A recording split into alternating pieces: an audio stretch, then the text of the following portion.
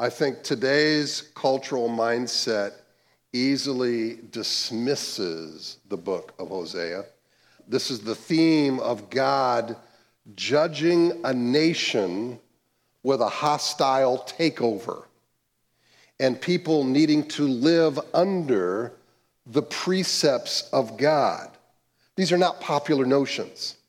I mean, some in the modern church may want to kind of reframe the plain messages in the book to make it something more palatable. So possible new titles might be Living Your Best Life Now Before the Takeover, My Body, My Freedom, My Idol, or Eat, Pray, Love to Whomever or Whatever. You could come up with your own title, but I think you get the picture. The book of Hosea is a call to any nation that pridefully and even gleefully forgets God. The sins of Israel remind nations today, including our own, that God is not asleep. He is not asleep. Now, in contrast to recasting a nation's sins, listen to God's perspective of Israel in the book of Hosea. Hosea 4:2. There is swearing, lying, murder, stealing, and committing adultery. Verse 18. When their drink is gone, they give themselves to whoring. Their rulers dearly love shame. In Hosea 6:7, we are told they transgressed the covenants. Hosea 8:4 speaks of idol worshiping. Hosea 7:4 says, they do not cry to me from the heart, but they wail upon their beds for grain and wine. They gash themselves. They rebel against me. In addition, we read about the religious leaders who were corrupt and lacking in the knowledge of God. So, as we consider the sins of this nation and our own nation, I think it causes us to think of our own hearts being open. Okay, God, what are you saying to us? What's for us today? And I think there's plenty. And I'm thankful for this book that is a clarion call for the righteousness of God. Now, we're not Israel. I get that. All right. America is not God's people, different from another country. I get that. We're not a theocracy. I get that. But still, every nation is called accountable to God. Every leader is called accountable to God, just like every life will be called accountable to God. So let's take a look at this passage. Let's all stand as we look at Hosea 10, 9 through 15. From the days of Gibeah you have sinned, O Israel. There they have continued. Shall not the war against the unjust overtake them in Gibeah? When I please, I will discipline them, and nations shall be gathered against them when they are bound up for their double iniquity. Ephraim was a trained calf that loved to thresh, and I spared her fair neck. But I will put Ephraim to the yoke. Judah must plow, Jacob must harrow for himself. Sow for yourself righteousness, reap steadfast love. Break up your fallow ground, for it is the time to seek the Lord, that he may come and rain righteousness upon you. You have plowed iniquity. You have reaped injustice. You have eaten the fruit of lies, because you've trusted in your own way and in the multitude of your warriors. Therefore, the tumult of war shall arise among your people, and all your fortresses shall be destroyed. As Shalman destroyed Beth Arbel on the day of battle, mothers were dashed in pieces with their children. Thus it shall be done to you, O Bethel, because of your great evil. At dawn, the king of Israel shall be utterly cut off. You might remember Gibeah as the place of a loathsome sin of rape and murder. The dead woman's body was dismembered. I won't get into all the details of the story, but take my word for it. The dead woman's body was dismembered and spread throughout the land to each tribe. Basic levels of decency and familial love were absent. And notice what Hosea says, there they have continued, telling us they have not improved. The member tribes demanded that the Benjamites deliver the citizens of Gibeah for punishment. Benjamin refused. Israel turned on the Benjamites for harboring the evildoers and for condoning their actions. The Benjamites were nearly annihilated in an ensuing war. All of Israel knew of that sin. They knew the terrible fate that awaited Israel because of it. And now what Hosea is saying, the same is coming to you again. When I please, I will discipline them, and nations shall be gathered against them when they are bound up for their double iniquity. Here we see the extent and timing for the consequences of sin are something that God chooses, not something that we choose. God will deliver these consequences as he wills. When he chooses, Assyria will invade Israel as a consequence for Israel's sin. And the sin is called double iniquity. Now, iniquity is a term that speaks of a willful rebellion. I know it's wrong, but I'm going to do it anyway. I'm going to step over the line, and it's a willful rebellion. And it's a double iniquity. This could mean there was the former sin at Gibeah, and now the present sin of Israel. Or it could mean their sin of idolatry and also their dependence upon a foreign alliance. Either way, their guilt is multiplied and it is evident. Ephraim was a trained calf that loved to thresh, and I spared her fair neck, but I will put Ephraim to the yoke. Judah must plow, Jacob must harrow for himself. Now this verse is a take on God's intent for Israel, and I think by implication for his people. He gives us what we can handle at the beginning of our relationship with him without overrunning us or breaking our neck. But through maturation that comes through hardship, he trains us to carry further weight and more difficult tasks. When a young calf would thresh, it would walk on top of the grain of corn stalks without damaging the kernels. And this would be without a muzzle, so it could eat. It's why we read in Deuteronomy 25:4, not to muzzle the ox that is treading on the grain. So in other words, it was comparatively light work, almost enjoyable. This was true of Israel's history. God gave Israel the land of Palestine already ready with produce in it. Palestine came as a gift, as a promise, with existing vineyards and orchards. Everyone loves that type of blessing, where God gives us prosperity. And many Christian leaders never leave this theme and give the impression that all the Christian life is meant for this kind of blessing. Rarely is there a word about sacrifice, endurance, hardship, suffering.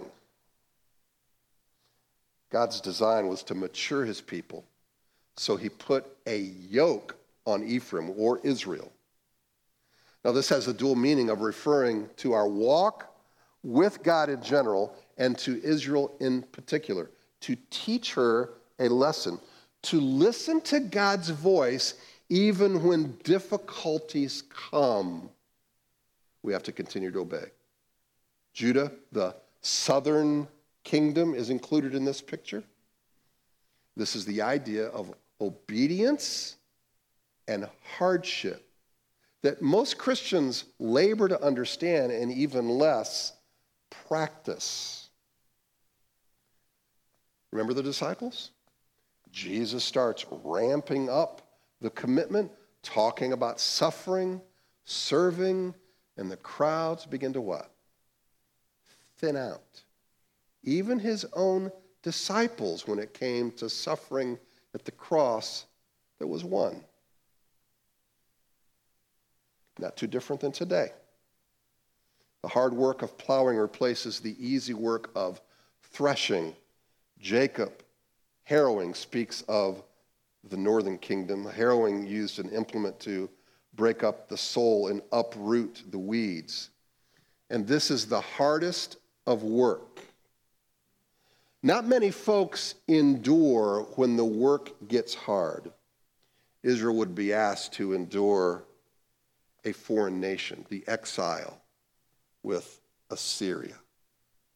Even in that state, with exile, they're still responsible to God, still responsible to listen to his voice, even when it's really difficult.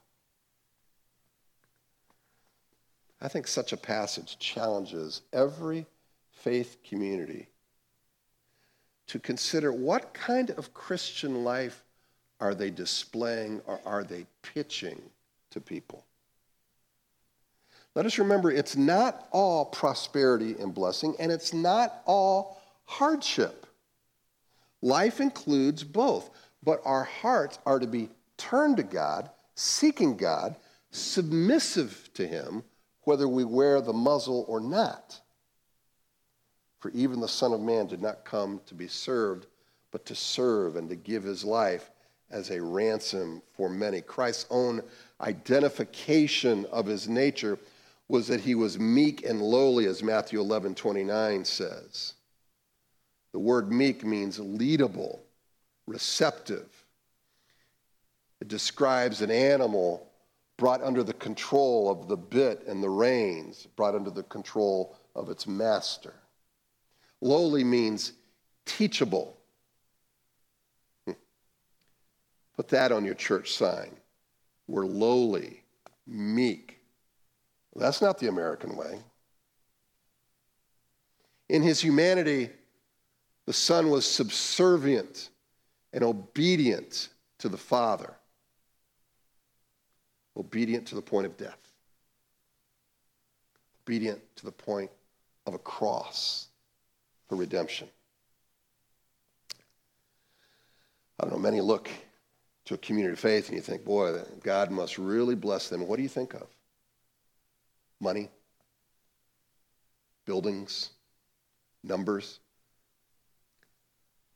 I'm not saying that's not God's blessing, but I'm not sure that's the premier blessing of God or the identification of a real community of faith that has God's mark on it. A more fitting characteristic for a community of faith is that their wills are submitted to God.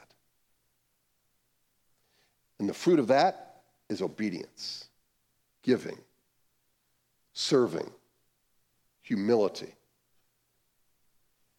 We can say, you want to be a part of our place, nothing but blessing, baby. Come on and join us. God's got your best life now. Or you can say, come with us.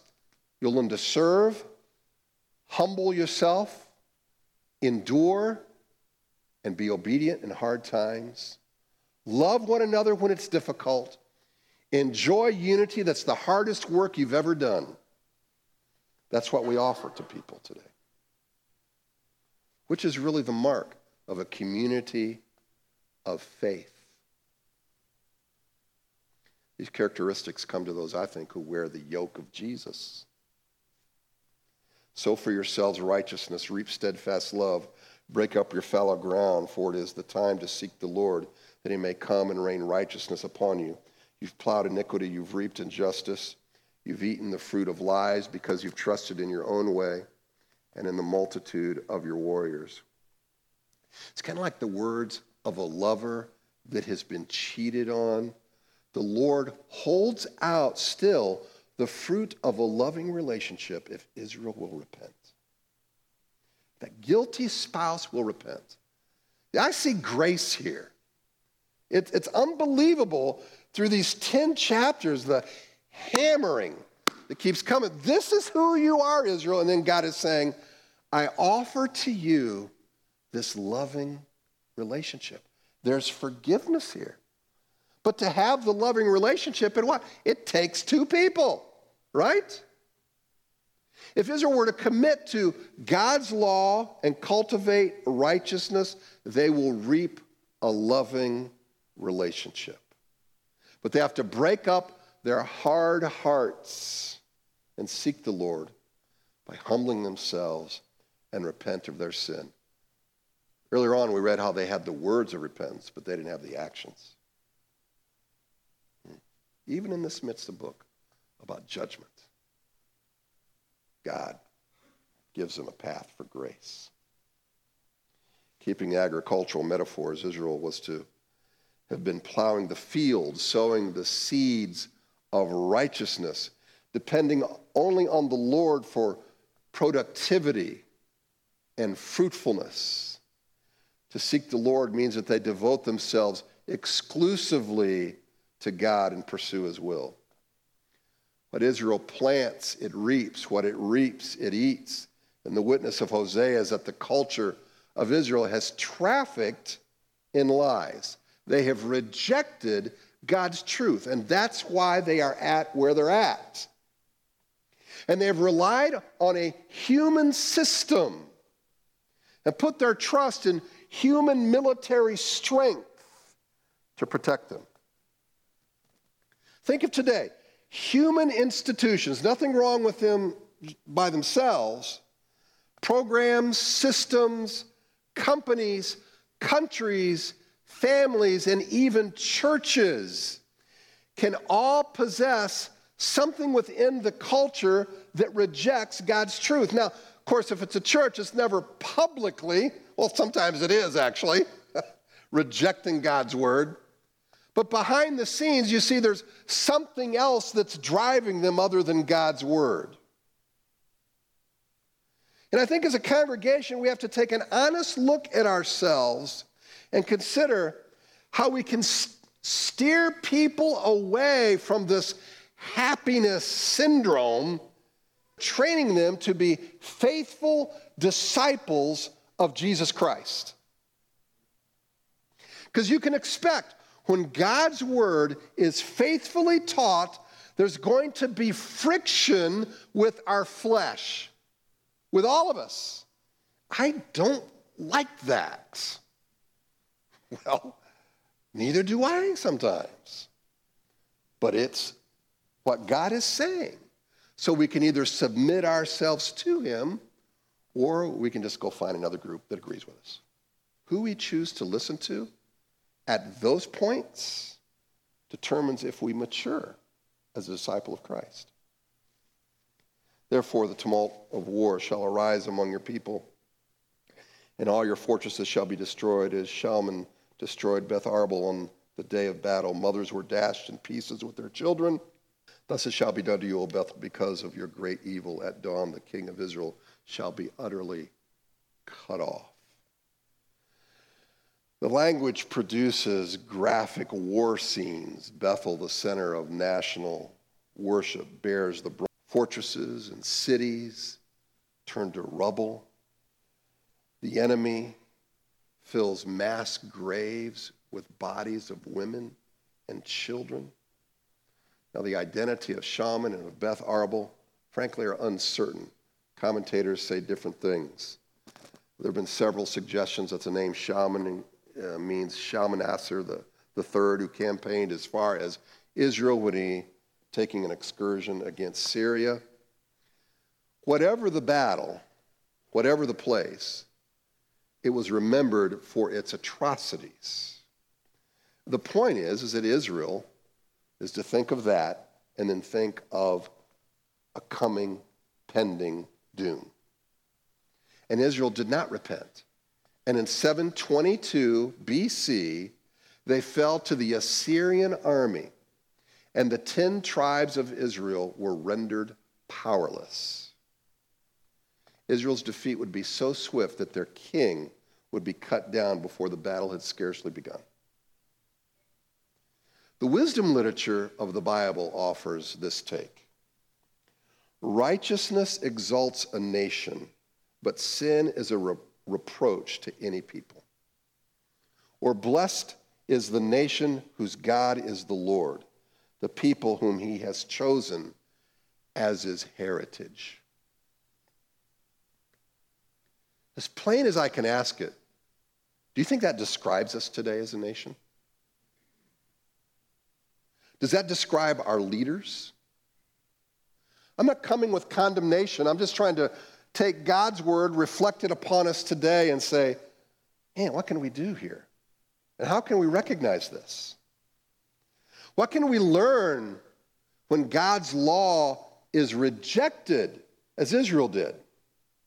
Now, we don't know how many Israelites were true believers, how many weren't, but I can tell you this. We know that Christians today, at least who call themselves that, can reject God's law, if not in total, in particular. Maybe at the times you think, I don't care what God has to say about money. I'm going to do whatever I want. I don't care what God has to say about marriage and divorce. I'm going to do what I want. I don't care what God has to say about forgiveness. I'm going to do what I want. So we are in those cases rejecting God's word as our authority. And so Christians get sucked into the cultural milieu. So what I'm saying is, we're not talking about the other guy. We're talking about us, right? And I think that there are some characteristics of what happens in a culture and even in a church when God's truth is rejected, just like Israel did. These certainly are not exhaustive, but here's some. And these themes aren't even new. I've talked about this before. But in this context, I think it's very fitting. The first thing is this, that what happens is that people will recast denial of God's law in glowing terms. When you reject God's law, it's typical of human beings to modify their rejection of God in congratulatory terms, such as, do we not see this in our culture everywhere? Freedom. Being intellectually honest. Love that one. Individuality. Tolerance. Love. A host of other words that reframe their disobedience. I read recently how abortion, the killing of another human being, is an act of love. I'm like, what? Really? An act of love. Murder is love. Isaiah says, woe to those who call evil good and good evil, who put darkness for light and light for darkness, who put bitter for sweet and sweet for bitter. Now listen, if you've had an abortion, I'm not trying to give you condemnation. I want to give you hope, forgiveness in the grace of God. But as a culture, what we see is this embracing of evil. And we're recasting it as something other than it is. We're not reading the words of Hosea. We're recasting to make ourselves look better. Secondly, there's something else that's going to be sought to replace God's order. Ecclesiastes 3:11, we're told that God has put a vestige of eternity in the heart of every person. That includes no matter a person of any religion, that includes an atheist. They still have this thing within them. It's a way of saying that humans, all humans, yearn for something beyond themselves. You have this need that only God can meet. But when they deny God's law, when they deny God, the need doesn't cease. So when humans reject God's moral order, they're going to try to attach themselves to something else, even though it's twisted, because that's what their nature is saying. And so humans derive a self-proclaimed moral order that seeks to fill the heart's yearning. The desire is good, but the answer apart from God is destructive. Take today's virtue signaling that publicly expresses an opinion to demonstrate perceived good character without biblical imperatives. And it's accompanied by self-congratulations. Social media and entertainment stars utilize influence to propagate these man-made rules. And you know what it is? It is now a new kind of legalism. It is a secular legalism. It's a secular fundamentalism that you better get on board with this PC stuff or else you are canceled. And this is being established to respond to sexuality, pandemics, politics, race, and a host of other topics. And thirdly, this is how some in the church are responding. Disunity occurs when the gospel is subjugated with a man-made code. The loss of proportion comes when we supersede the priority of the gospel that unites us for a virtue signaling that divides us. So now we have Christians deciding their places of fellowship not based on Christ or the gospel, but on views of masking, vaccines, race, politics, and other social agendas. And listen, the issue is not what is your issue. The issue is placing it above the gospel as the reason that we are united as Christians. And what I'm saying is, we ought to, if the gospel works, we ought to be able to fellowship together even though we may disagree on some of those things I just mentioned. Because it's the gospel that unites us. Now think back of the Jews and the Gentiles in Galatians 2. And how difficult it was for these two to come together. And even some of the apostles were having difficulty saying, I'm going to hobnob with the Jews because those Gentiles, they're just dirty people. I don't have anything to do with them. They live different. They have a different view. I mean, it was incredible, the differences. And Paul comes, he says, hey, listen, you can't do this because the gospel is what unites us. But instead, what we have this secular fundamentalism. It's really no different than the fundamentalism I grew up, as a teenager in the 70s and 80s. People in churches would want to find churches that agreed with them about rock music or card playing. Some of you who grew up in the church, remember if you grew up in the more conservative branch. And that determined what church you go to. I mean, it's so funny to look at it now, right? I mean, to make a cultural issue that is not addressed in the Bible more important than the gospel is a kind of legalism. It is akin to self-righteousness that plagued the early church with circumcision and then this division between the Jews and the Greek. But it's the gospel that brought them together. It was the gospel that tore down the dividing wall and that brings unity. Do we really believe the gospel? Do we really believe the power of the gospel? Again, you can have discussions and disagree with people on a whole host of these things, but at the end of the day, we have to lock arms and say, listen, I still love you. We are still united in Christ, and it doesn't matter what you think on those things. I can still fellowship with you and love you. If the gospel is real. And if you want to show to people that the gospel is not real, then you go ahead and divide over it on all those other things. And that's the threshing. I don't want the hard work. I don't want the yoke. And God is saying maturity comes by having the hard conversations. Maturity comes by working out these things and not demanding that people have to agree on all of this for unity. But we come together under the banner of Christ. Let's be clear. The reframing of sins to fit our likes and dislikes, filling our hearts with virtue signaling, supplanting the gospel with cultural items for unity is a result of not seeking God and his moral order.